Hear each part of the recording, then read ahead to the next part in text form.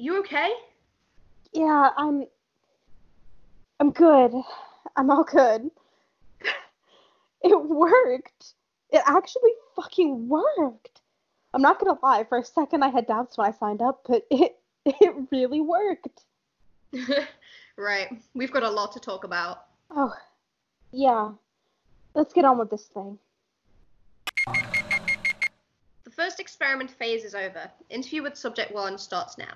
As per the terms of the experiment, the subject was allowed to enter the book of their choosing to be able to best navigate the world within. Where did you find yourself when you entered the book? A castle. I remember opening my eyes and I was standing in some sort of entranceway. My clothes had changed too. I looked down and I was wearing a cloak of sorts. I then noticed I wasn't alone. Who else was there with you? Who wasn't?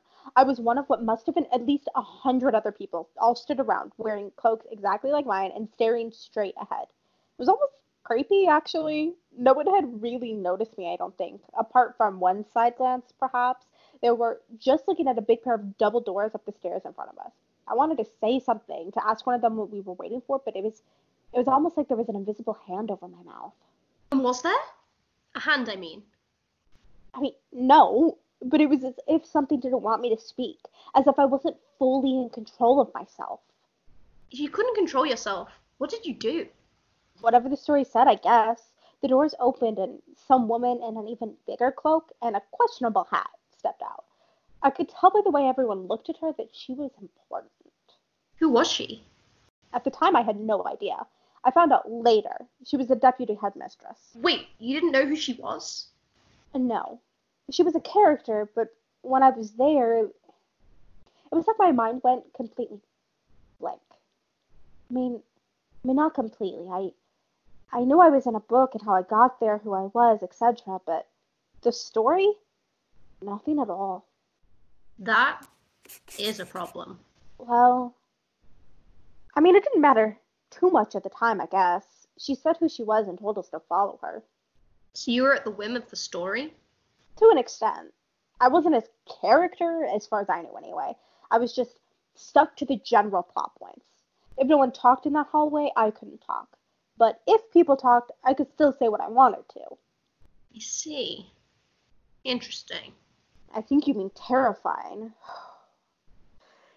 Anyway, I followed her through the doors, and hundreds of faces were turned to us, all in cloaks too, but theirs had different emblems on the chest, and they matched the flags hanging from the ceiling above their tables.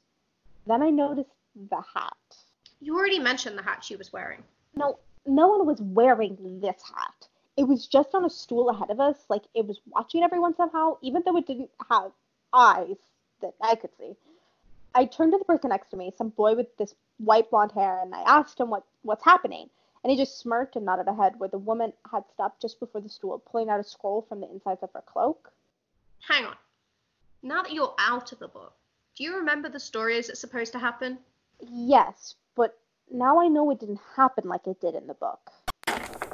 How so? Because the woman read my name out first. Now, I remember the character it should have been, but I was expected before I went in to just be a name halfway down, if at all. With no idea what was happening, I didn't have a clue what to do. Turns out I didn't need to know because I realized I was walking forward anyway, and before I knew it, I was sat on the stool with a weird hat on my head. So you changed the story? It's not like I had much of a choice in that. Like I said, I wasn't really in the driver's seat here. Anyhow, as I sat with the hat on, I suddenly heard a voice in my head, and it was the hat. And before you say anything, no, I didn't imagine it. The hat is supposed to talk. What I didn't expect is that it knew I didn't belong there. Wait, what? I mean, can you elaborate? Yeah, it must have seen it in my head. It said, well, look what we have here. Someone from the outside world. Interesting, interesting. Makes this more fun. I do like a challenge. And I was terrified that everyone could hear it, but they were just staring at it expectantly. What else did it say?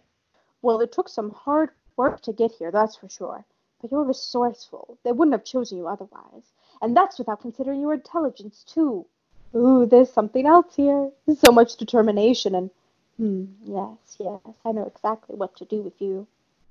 And? Well, I almost fell off the stool. The hat practically screamed something aloud, but I couldn't make it out. And the next thing I knew, I was back here. You don't know what it said? And I can put two and two together now, but yeah, then we're back to the present. So, wait. You only went through one scene? That wasn't even the equivalent to a chapter. It wasn't even the first chapter either. I was expecting to wake up in a cupboard or something. Well, this changes things completely. Yeah, I'm gonna be honest, it wasn't what I was expecting. And I didn't even get to go to a single class. If that's everything, then that concludes our interview for today. If you'd like to wait outside, I'll be with you in a second to take you through to my colleague who will debrief you. Right, okay. Do I have to try again? You'll be contacted again soon. And remember, you can't talk to anyone about this. Oh. Okay then.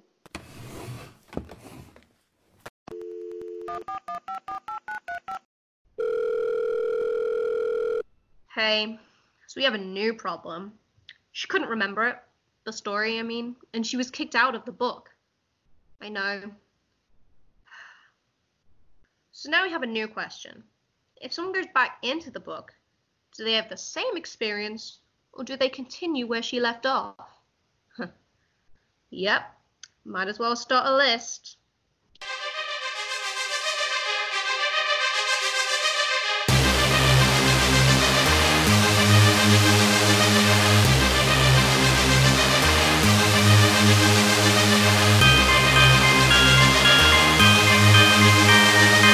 Thank you for listening to the Beta Red Project. Written and created by Charlotte Carter. This episode was voiced by Jace Brown and Charlotte Carter.